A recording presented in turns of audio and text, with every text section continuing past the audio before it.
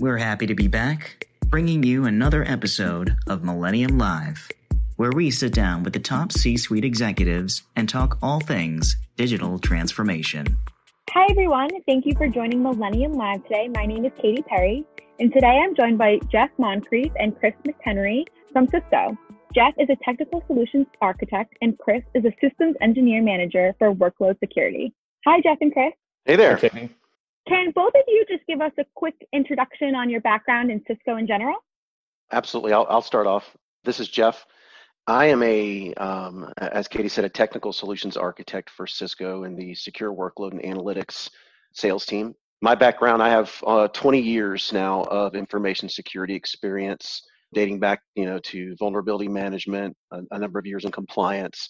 And then as of the last five plus years now, I've just been focused on Stealth Watch here at Cisco. So, my area of expertise now is flow-based analytics based on premises as well as in the public cloud, behavioral threat detection, network compliance, and helping Cisco's customers solve those kinds of problems and use cases. Yeah, my name is Chris McHenry. I also work for Cisco with Jeff. I manage a team of engineers and across the US that focuses on helping customers secure their public cloud and private cloud environments specifically. And that's a lot of where my background lies. I've been at Cisco for about 15 years now. For a large portion of that time, I've been focused on data center design, and specifically over the last 7 or 8 years on how do we carve up data centers and implement security in a way that helps us be better at defending against an attack and not just finding it when it happens. And both are incredibly important. So segmentation and network segmentation is really my specific focus area and has been over the last 7 years. Great. Thank you so much. Chris, let's jump in with you. Can you tell me some of the challenges that customers face when they try to replicate their traditional network security controls like firewalls in the cloud? Yeah, absolutely. So, Katie, one of the things that's been really interesting over the last several years has been watching customers and working with customers as they try to, rightfully so, adopt a lot of these amazing technologies that have come into play by the public cloud, right? Looking at the innovation that's being driven by Amazon and Microsoft and Google and Alibaba, and the way that empowers organizations to transform their application environments, to speed up the way that they deploy those applications, and it's extremely powerful technology. One of the big challenges that we've seen that's been associated with that transition is the downside of that is it's a lot less controlled than it was in the past. Applications are the lifeblood of most businesses. And, we used to have some comfort in the fact that they sat within our own four walls. So now that we're moving this application environment out into the public cloud, we don't have as much control over the infrastructure layer as we've done in the past. And everyone deploys their data centers differently. And standardization is a really good thing, but it also means that we need to adapt to the way that the cloud providers do things. We can't have them adapt to the way we want to do things. And so we're seeing a lot of customers struggle with taking that paradigm around security that they used to implement with a combination of security, physical security in their four walls, and within logical security with things like firewalls that let the data in and out of the data center, and have to rethink the way that they do that in the cloud. Now, to be perfectly honest, it's not just the cloud, and it's not just one cloud, and most customers are not going and lifting and shifting their entire data centers and moving them to the cloud. So figuring out how to do this in a way that's consistent across all of those clouds, and Jeff is going to talk about the exact same thing. We want to be able to do that across the entire security lifecycle. We need to replicate the outcome, not necessarily the exact way that it's accomplished, but the outcome of being able to do things like implement firewall policy. Now, at the same time, we've also seen a big focus on customers trying to push policy closer to the application to create firewall rules and implement segmentation in a way that is detached from the network. There's actually a lot of limiting factors in the way that, we used to traditionally implement firewalls in application environments. Things like just getting traffic through a firewall in the first place is not a trivial challenge. Once we do that, what policy am I going to put in it? How am I going to manage that policy? All these things, as we start to become more granular with how we allow people to access applications and how we allow applications to interact with each other, there's some significant challenges there as well. Every time a customer adopts a new cloud, and most of our customers live in this multi-cloud world, they have to try to rethink how they accomplish the same outcome while being pushed to improve it. And so it's a significant, there's significant barriers to entry there to ensure that we have the same level of security in the public cloud as we have on premises. Thank you. So you had originally said that microsegmentation is your area of expertise, and it has been talked about for years as a meaningful way to improve security posture. But organizations seem to struggle to implement it in a meaningful way. So what exactly is Cisco doing with Tetration to help customers accelerate that? Yeah. So first off, if we go back to the first point, whatever we do, we need it to work just as well in the public cloud as it works on premise. And it sounds a little strange for something like that to be coming from Cisco, because so much of what we've done over a number of years has been tied to how do we make the network more intelligent, and that's super important, right? I mean, we're still doing a lot of that stuff. But interestingly enough, the fact that we now have these diverse cloud environments where you don't have access to the network, and microsegmentation being a technology that is really relevant in the application environments, and the first thing we have to do is we have to detach that from the infrastructure itself. And so we'll talk a little bit about what we're doing to do that. But that just tying it back to point one is one of those big things.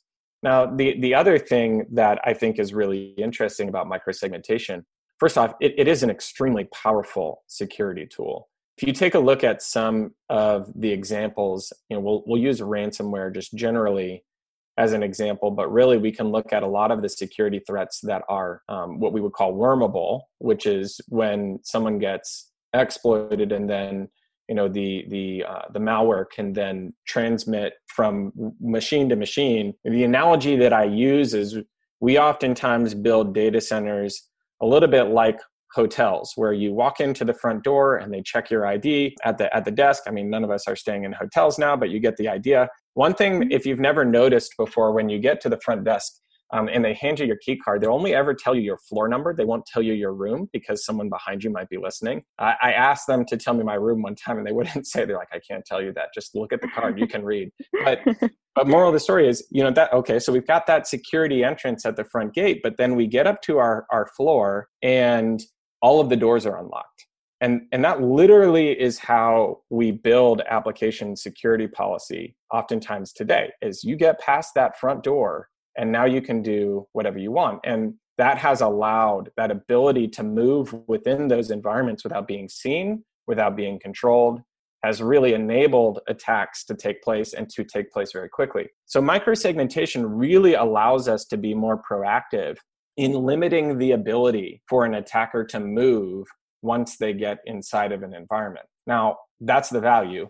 It's really challenging to do for a variety of reasons. And when we first started talking about this, one of the big things we were trying to solve for was, okay, well, I can't put a firewall everywhere.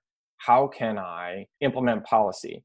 And so we saw innovation in the network. We saw innovation in software-defined networking specifically. Even the public cloud providers, all of them have mechanisms to control lateral movement, yet we still don't see people using it. And the reason that's the case is because the actual enforcement part may have been solved, but what the bigger challenge has ultimately become is, what is the policy? What are the rules that we put in place to support that? How do we operationalize that? How do we troubleshoot it? How do we unify it across all these different infrastructure environments? And so what we built with Tetration was essentially rethinking that process from the ground up. How do we integrate visibility, integrate policy lifecycle management, inclusive of things like policy discovery? So I go into an environment that I know nothing about, and I can discover policy and implement those security, those secure enclaves from a microsegmentation perspective. We can do things like simulating policies so that before you hit that enforcement button, you're not going to break anything that should be allowed. We also bring in new ways to enforce policy in a purely software-defined way. Specifically with Tetration, when we implement the native multi-cloud firewall, we build a distributed firewall with agents across all the workloads without ever touching the infrastructure, which means my singular firewall can simultaneously live on-premise and in a public cloud. And then lastly, we include all these little operational things like version control for the policy hierarchy, policy approval processes, all the things that you need in order to automate this policy and to implement it as quickly as possible. And so whereas originally when we were going down this path, we were looking at it from the perspective of, oh, if I could just get a better firewall, I could do microsegmentation. But what we really found was that it is not nearly enough to solve the firewall problem alone. We need to think about how organizations integrate this life cycle of policy into their environments for all different types of applications, independent of where they live. And we really solve those problems with Tetration. Wow. So you spoke about how Tetration implements controls, but would you say it's just against applications, or is it part of a bigger end-to-end story? Yeah, that's a phenomenal question. I think that, it would be very short-sighted of us to think about it just as an individual point, and that, there's nothing in security that is a silver bullet. So when we were working on this, one of the things that we're trying to do is, thinking about what does the threat landscape look like? And I have a traditional firewall that supports policy against things like vulnerability. Well, can I replicate that in a software-defined firewall? And so looking at things like understanding risk, understanding, vulnerability, exposure, being able to detect malware, things along those lines, things that you would expect from a traditional firewall, but doing it at scale in the public cloud without a lot of the limitations that we see in traditional and firewalling environments. So that's incredibly important. We view Tetration as, we want it to be holistic security for that workload layer. What is the workload? That's probably important to distinguish. The workload is whatever is running your application. So it's not the infrastructure, it's not the actual code itself, it's the operating system, the EC2 instance in Amazon, the virtual machine, the container. We want to be holistic security at that layer and help implement policy against that layer. But then the other thing too is, so we're securing the workload. Well, what happens when a user comes in and accesses that workload? So with Cisco, we have an end-to-end zero trust strategy that's broken up into 3 different buckets. And we call those buckets the workforce, the workplace, and the workload. Workforce is how do we secure users as they access applications, things like software as a service applications. That's where we acquired Duo Security a couple years ago, and they help us solve that particular component of the zero trust story. Workplace is how do we secure devices that are attached to your own network.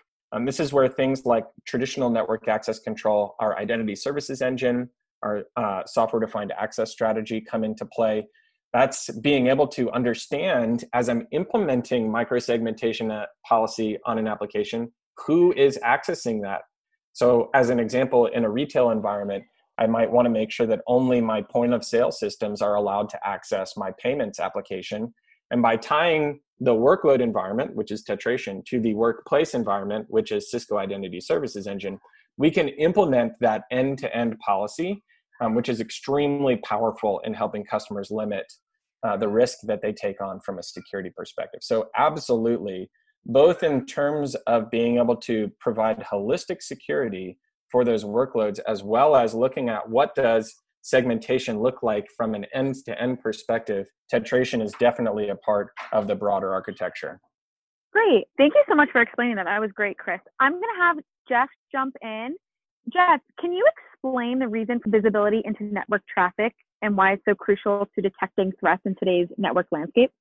Yeah, of course. And Chris, that was an awesome summary on Tetration, and you actually used a keyword there, leaving the door wide open that it's going to actually be a great segue into that question. So if you think about, networks in the last, couple of decades, all right, so we're going to go way back, we've kind of had the same traditional security measures, Katie. We've had our firewalls, we've had our endpoint protection, and those kinds of things that folks typically think about when they think about security. They've been in place, but what's continued to transpire is organizations have been breached.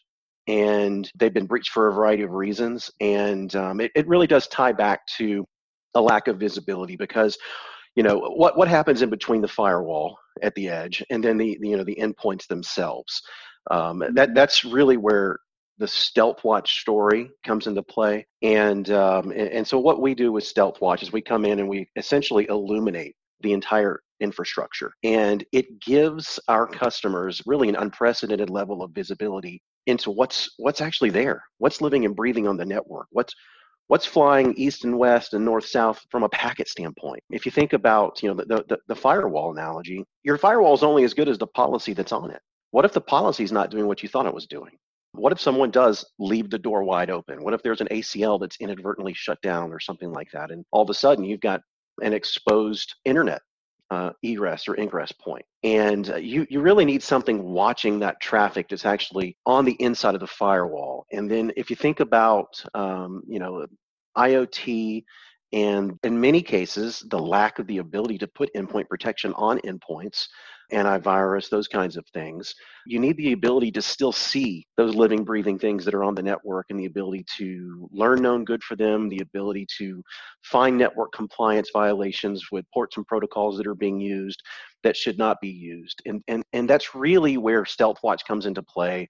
I've been doing this, like I said, for over 5 years now, full time, just using StealthWatch with Cisco's customers. And it's really shocking, the things that I've seen as far as firewalls that are left wide open, jump boxes that are just exposed out on the internet that have access to the whole internet network, servers that have been running for years that no one knew about because of turnover, attrition, those kinds of use cases where we've just come in and essentially exposed the skeletons in the closet just by flipping a switch that's really in the entire network infrastructure itself. Because all of these use cases, that the StealthWatch solves, we don't have to go in with a bunch of sensors and agents and probes.